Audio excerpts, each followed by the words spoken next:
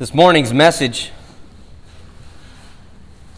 is from 1 Corinthians chapter 14, verses 13 to 19. And the title for the message, More is Not Always Better. 1 Corinthians chapter 14, verses 13 to 19. And the Word of God says, "Therefore, one who speaks in a tongue should pray that he may interpret. For if I pray in a tongue, my spirit prays, but my mind is unfruitful. What am I to do? I will pray with my spirit, but I will pray with my mind also. I will sing praise with my spirit, but I will sing with my mind also. Otherwise, if you give thanks with your spirit, how can anyone in the position of an outsider say amen to your thanksgiving when he does not know what you are saying? For you may be giving thanks well enough, but the other person is not being built up. I thank God that I speak in tongues more than all of you. Nevertheless, in church, I would rather speak 5 words with my mind in order to instruct others than 10,000 words in a tongue." Join me in prayer. Our gracious God, Heavenly Father, we pray now, Lord, as we continue to walk through this section of the first epistle to the church in Corinth. Lord, we pray that your Holy Spirit would be our guide and our instructor. We pray that you would enable me and us to be faithful to your word, to rightly understand it, Lord God. And in the end, we pray that you would use your word to impact our mind, to impact our souls, and to make us more like Christ. And Father, we pray all these things in Christ's name. Amen. In a culture that is driven by consumerism and competition and capitalism and quite simply the desire to succeed, it can be very easy for churches to get caught up and to get caught up in the desire of wanting to compete with the Joneses, so to speak. To compete with the mega churches down the street, to be the talk of the town, to be the church that everyone wants to come to. Right? What church doesn't want that? To be fair, and I want to be fair, that this is not always driven by a desire to simply be a large, impressive church. There are many Christians, there are many churches out there that have a genuine desire to reach people with the gospel of Jesus Christ, and they simply believe that offering lots of bells and whistles in the church is how you attract people to the church, and then once you get them inside the church, well, then you can give them the gospel and they can hear the word of God. The idea is that we need to offer them the things that will pique their interest and get them into the door first. But even this idea, as pure as it sounds, is driven by consumerism. It's driven by the idea of consumerism. Because why not just offer Christ? Why not just offer God's word? Because that is not what the world is looking for. It's not what the world desires. That is not what people want. Not only that, but often we hear about all of the amazing things that other churches are doing, all of the amazing activities and ministries that they have going on, and it can be easy for churches to begin to think to themselves, boy, wouldn't it be nice if we could do those sort of things? Wouldn't it be nice if we could offer those sort of activities and ministries? We hear of churches that bring in contemporary Christian music artists or bands on a Friday night, and half the county is there, and it's just a great time of worship and ministry. But of course, we realize that in order to do that, you have to have a sanctuary that is large enough. And to have a sanctuary that is large enough, you need to have funds. And to have funds, you need more people. And if you're going to have more people, you've got to figure out a way to draw them in to the church so that you can have more people and do bigger and greater things.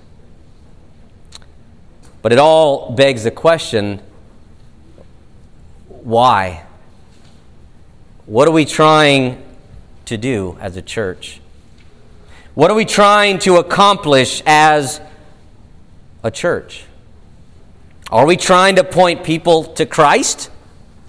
Because if so, then just do that. Just point people to Christ. Are we trying to edify their souls? Or are we trying to keep people's interest? Are we trying to pique their interest? Because in the end, more is not always better. Churches, I'm convinced, more and more should shoot for quality over quantity. Whatever it is a church does, whatever few things they may do, they should strive to do them well, to bring God the greatest glory. They should shoot for quality over quantity.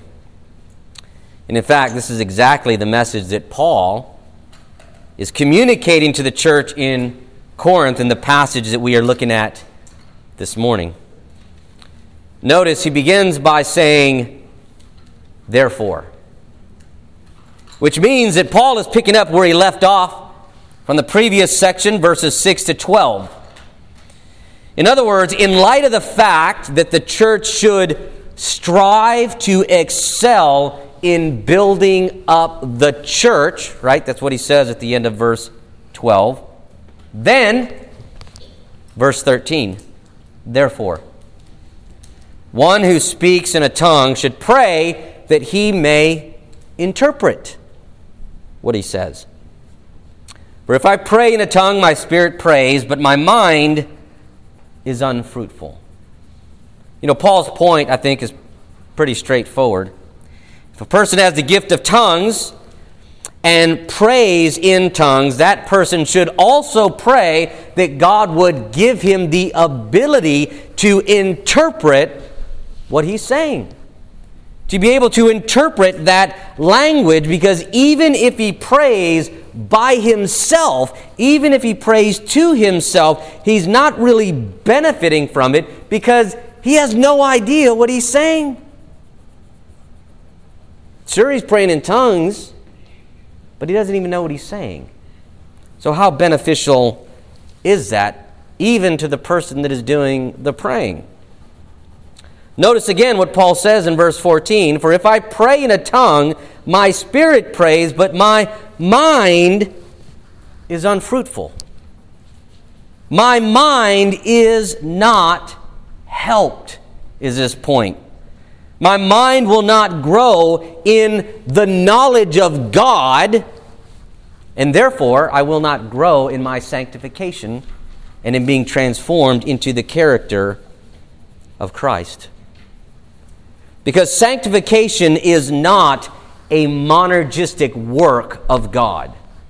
Sanctification is not something that God does alone and to you, and we are simply passive in our sanctification. Rather, the Holy Spirit works through God's Word, impacting our minds in order to sanctify our souls and to conform us more into the character of Christ. The use of the mind in the writings of Paul is extremely important in the process of sanctification. For example, in Romans chapter 8, verses 5 and 6, the Apostle Paul says this. Romans 8, 5 and 6, Paul writes this, "For those who live according to the flesh set their minds on the things of the flesh. But those who live according to the Spirit set their minds on the things of the Spirit. For to set the mind on the flesh is death, but to set the mind on the Spirit is life and peace."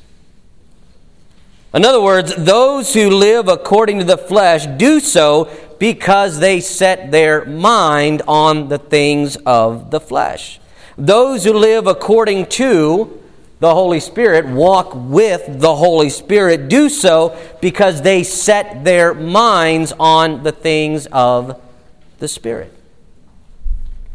Paul sees the mind sort of like a spiritual muscle, if you will, that we can choose to either we can choose to set our mind on the things of the flesh, the things of this world, or we can choose to set our mind on the things of the Spirit.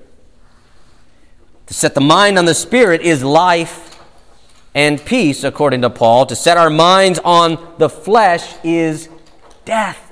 This is something that we do. We choose to set our mind on the things of God or on the things of this world.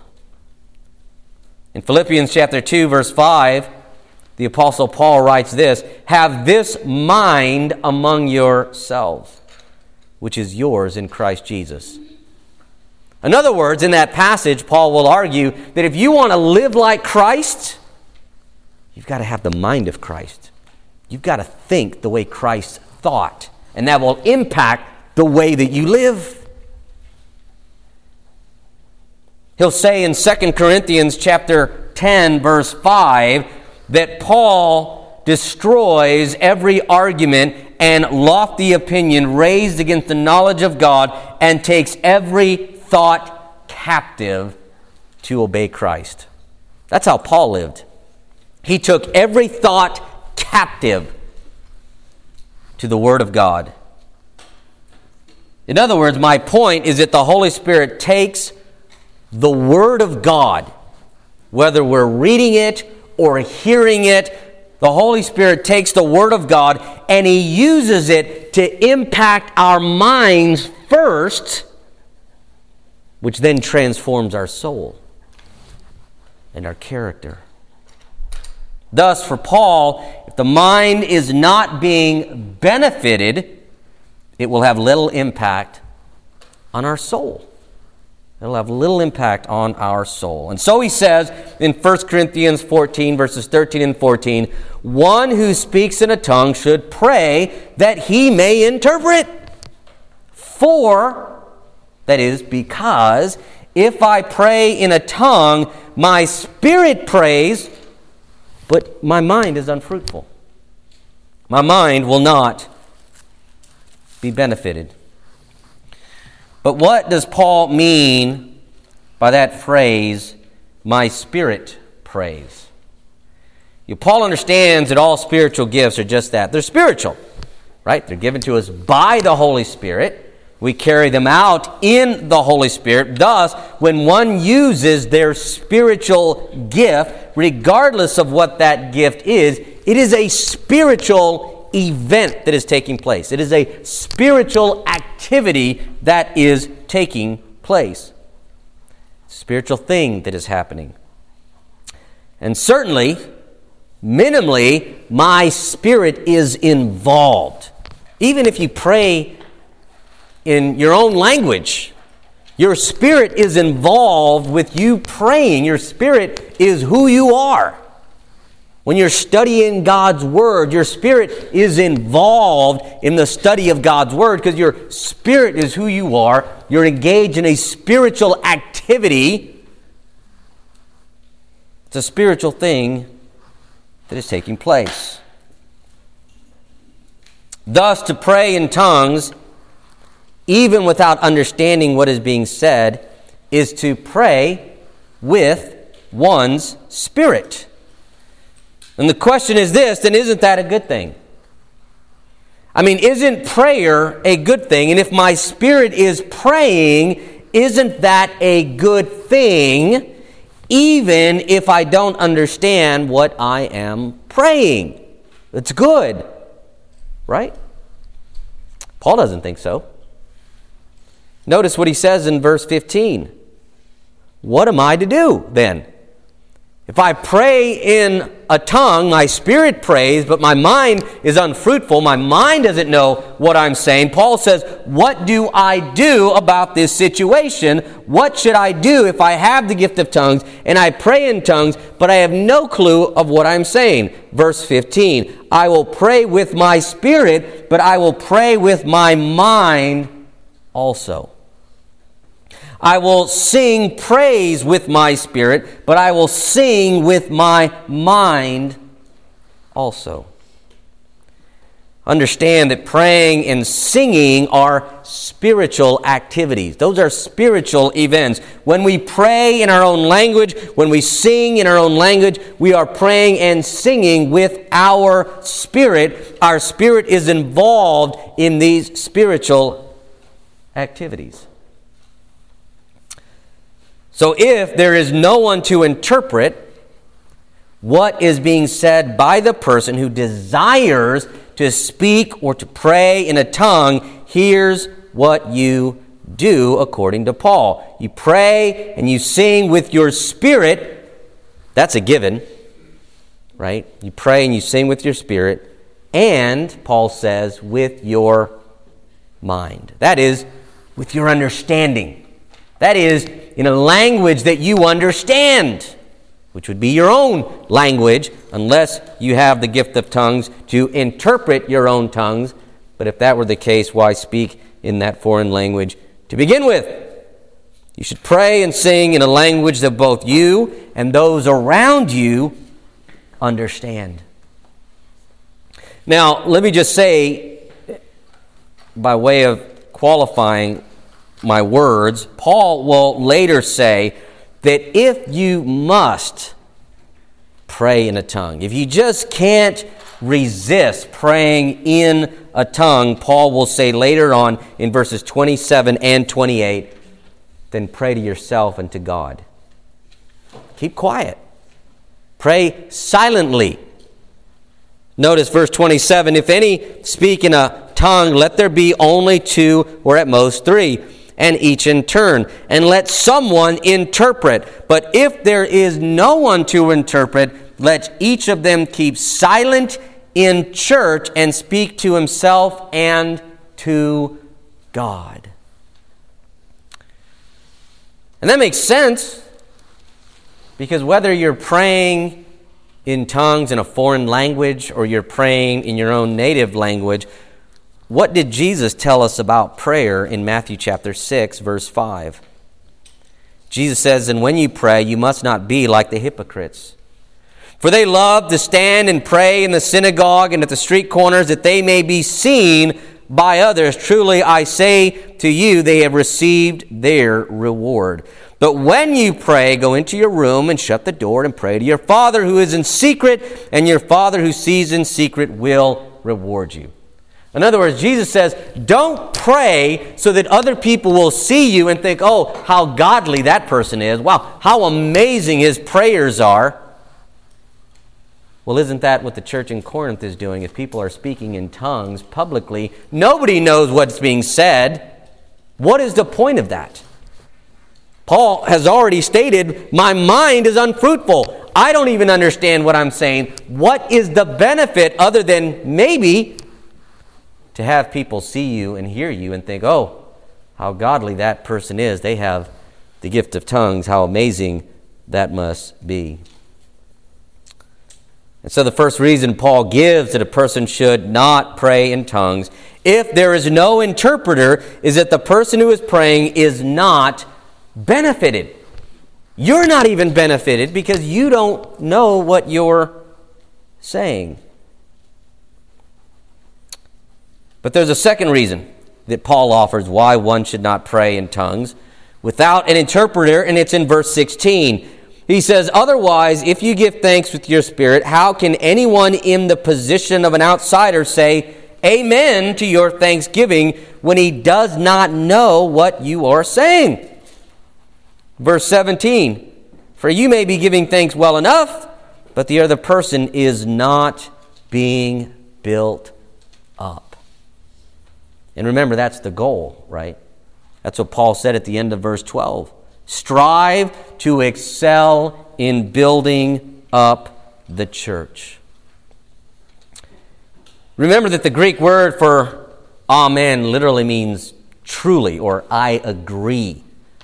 In our modern context, we tend to just think that's just how you end prayers, right? That's like the period at the end of a prayer. You gotta say amen. But in biblical times, this practice started because they were saying, I agree. That's a great prayer. I'm with you. I agree with what you are saying. But if the person cannot understand what is being said, Paul is saying, how can he really say amen? I have no idea what you just prayed for. In good conscience, I can't really say amen. I don't know if that's a good prayer or not, because I have no idea what you were talking about.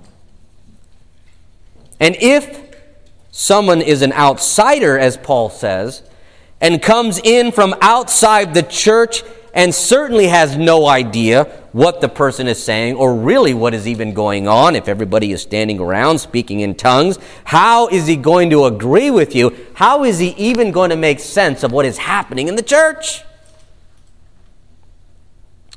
As Paul says in verse 17, you may be giving thanks well enough.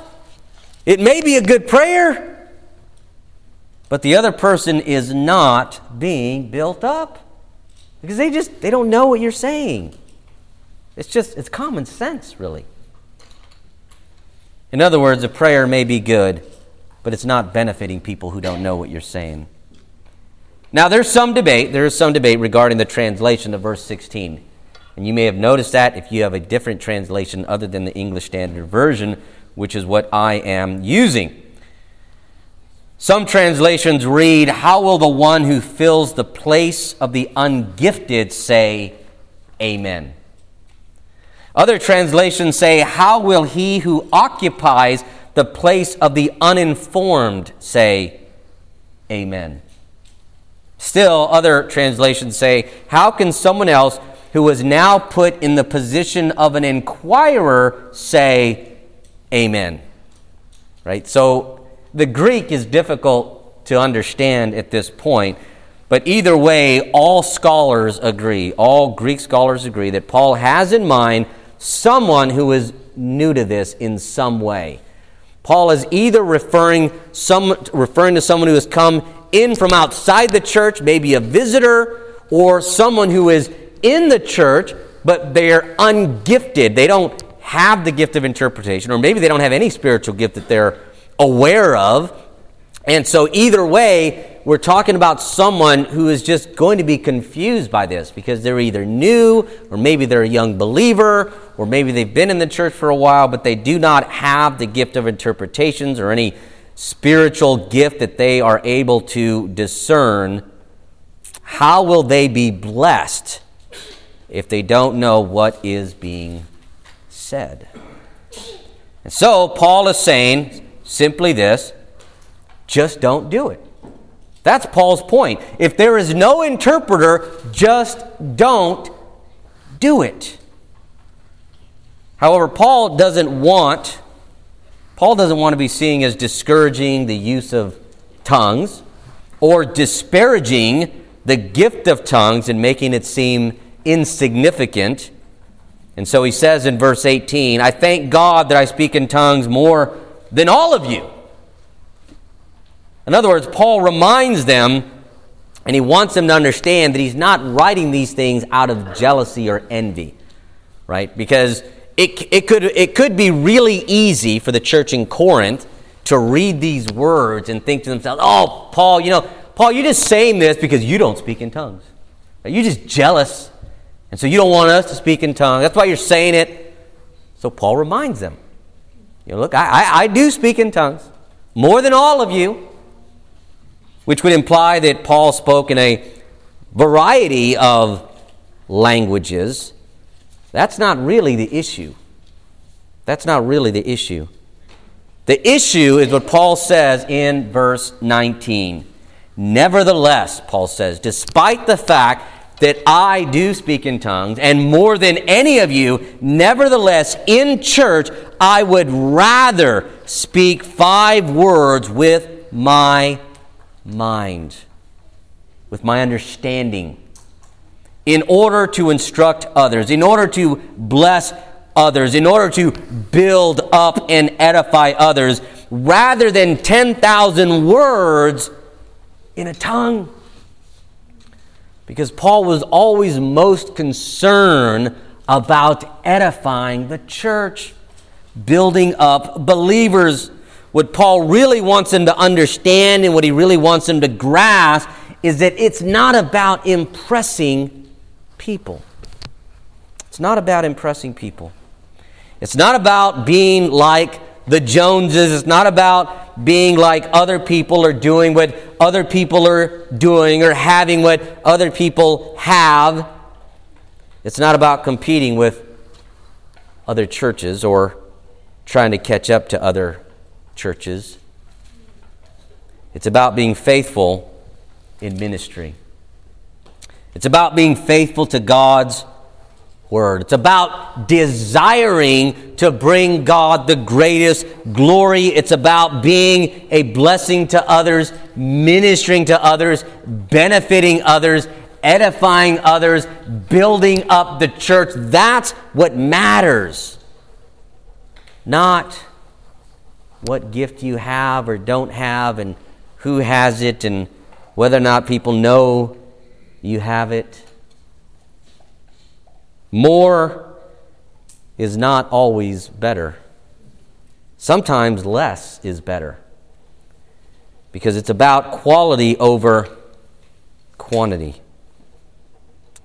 And it's always easy to nod our heads as Christians. It's always easy to nod our heads at statements like this, right? And intellectually agree. Yep, I agree with you, Pastor. I hear what you're saying. I totally agree. That's right. But it is quite another thing to be consistent year after year and be faithful in ministry. Not having all of the bells and whistles and not feeling the itch to want to wow people. Because the desire to want to wow people is always a temptation for most people. Why? Because we all struggle with pride. At some point, we will all have that desire to want to impress someone and to have other people make much of us. Because this is what pride does. It is particularly a great temptation in ministers. I can tell you that. Years ago, one of the first books I ever read on the topic of homiletics, and homiletics is basically a technical term for the art of preparing and delivering sermons. And when you go to seminary, you take a class. If you major in pastoral ministry, you take a class on homiletics where you learn and practice how to prepare and deliver messages. And one of the first books I ever read on that topic made the point that pastors need to be careful to not give in to the desire to wow the congregation. To simply be faithful to the text and to preach the message of God's Word. Because pastors who give in to the desire to want to wow their congregation week after week, always finding something new and exciting that makes the church go, whoa, I never knew that was there. Every week you bring out something I've never seen before. Pastors who are driven by that desire run the risk of preaching heresy. Because at this point in church history, 2,000 years post the resurrection of Christ, if someone is still finding something new week after week in the Word of God, that's a red flag.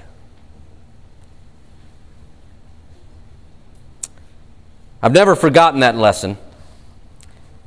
And so when it comes to preaching, my goal has always been to simply figure out what the main message is by the original author to the original audience, and that's what I preach. Whether it wows you or not. It may be new, it may be something that we've all heard 1,000 times before. And Paul is simply reaffirming what I've been taught by those early books on homiletics and what my old homiletics professor would say to us very often in class. It's not about wowing people. It's about blessing people. It's about ministering to people. It's about feeding the sheep and ministering to their souls. As Paul might say, I would rather speak 5 words in a sermon in a way that would really benefit and impact people rather than preach a 10,000-word sermon that doesn't benefit anyone. What Paul wants the church in Corinth to mentally grasp, and what we need in this church to take hold of, is that the church needs to focus on the things that really matter. Focus on those things that will instruct the mind of others and edify their souls and grow them in their faith and help them to become more like Christ. Because if it doesn't do that, then just don't do it. Let's, as a church, not do it if it is really not going to benefit people's souls. If it's not going to make them more like Christ. No matter how impressive or how spectacular it may be, whatever it is, if it does not truly benefit and bless the hearers, we need to simply avoid it. I think this was the mistake that the church in Corinth was making. They were all praying for the gift of tongues. Obviously, this was really important. Paul spends an enormous amount of time dealing with this gift. They were all praying for the gift of tongues. They were all coming together, and they were all speaking in tongues, and everyone was so impressed by all that they were doing, and they all felt so spiritually mature because we're all speaking in tongues, and yet they were the complete opposite of spiritual maturity. They weren't mature at all. They weren't growing in their faith. They weren't growing in their sanctification. Their minds and therefore their souls were not being edified. And it showed, right? It showed all of the division and factions that were taking place in the church. They simply were not growing. There was so much lack of love in this church because they were more concerned. They were more concerned with outward appearance than with truly becoming like Christ. They were more concerned with others thinking that we are so mature because look at the gifts that we have.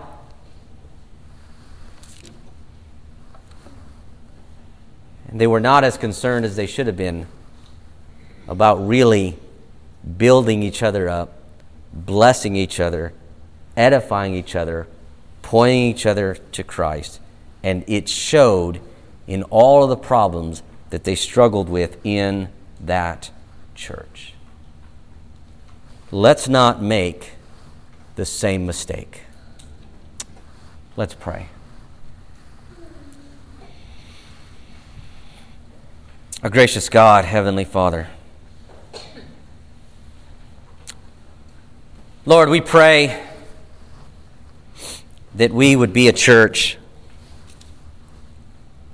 whose greatest concern truly is to know you more and to love you more and to point others to Christ. We pray that we would be the kind of church that simply would not care about impressing others. We would not care about others making much of us as a church or making much of us individually, but that our greatest desire would be to be biblical, to point others to Christ, to point each other to Christ, to love you with all of our heart, mind, and soul, to love our neighbor as ourselves, and to bring you the greatest glory that we can by being the most biblical that we can. And we pray these things in Christ's name. Amen.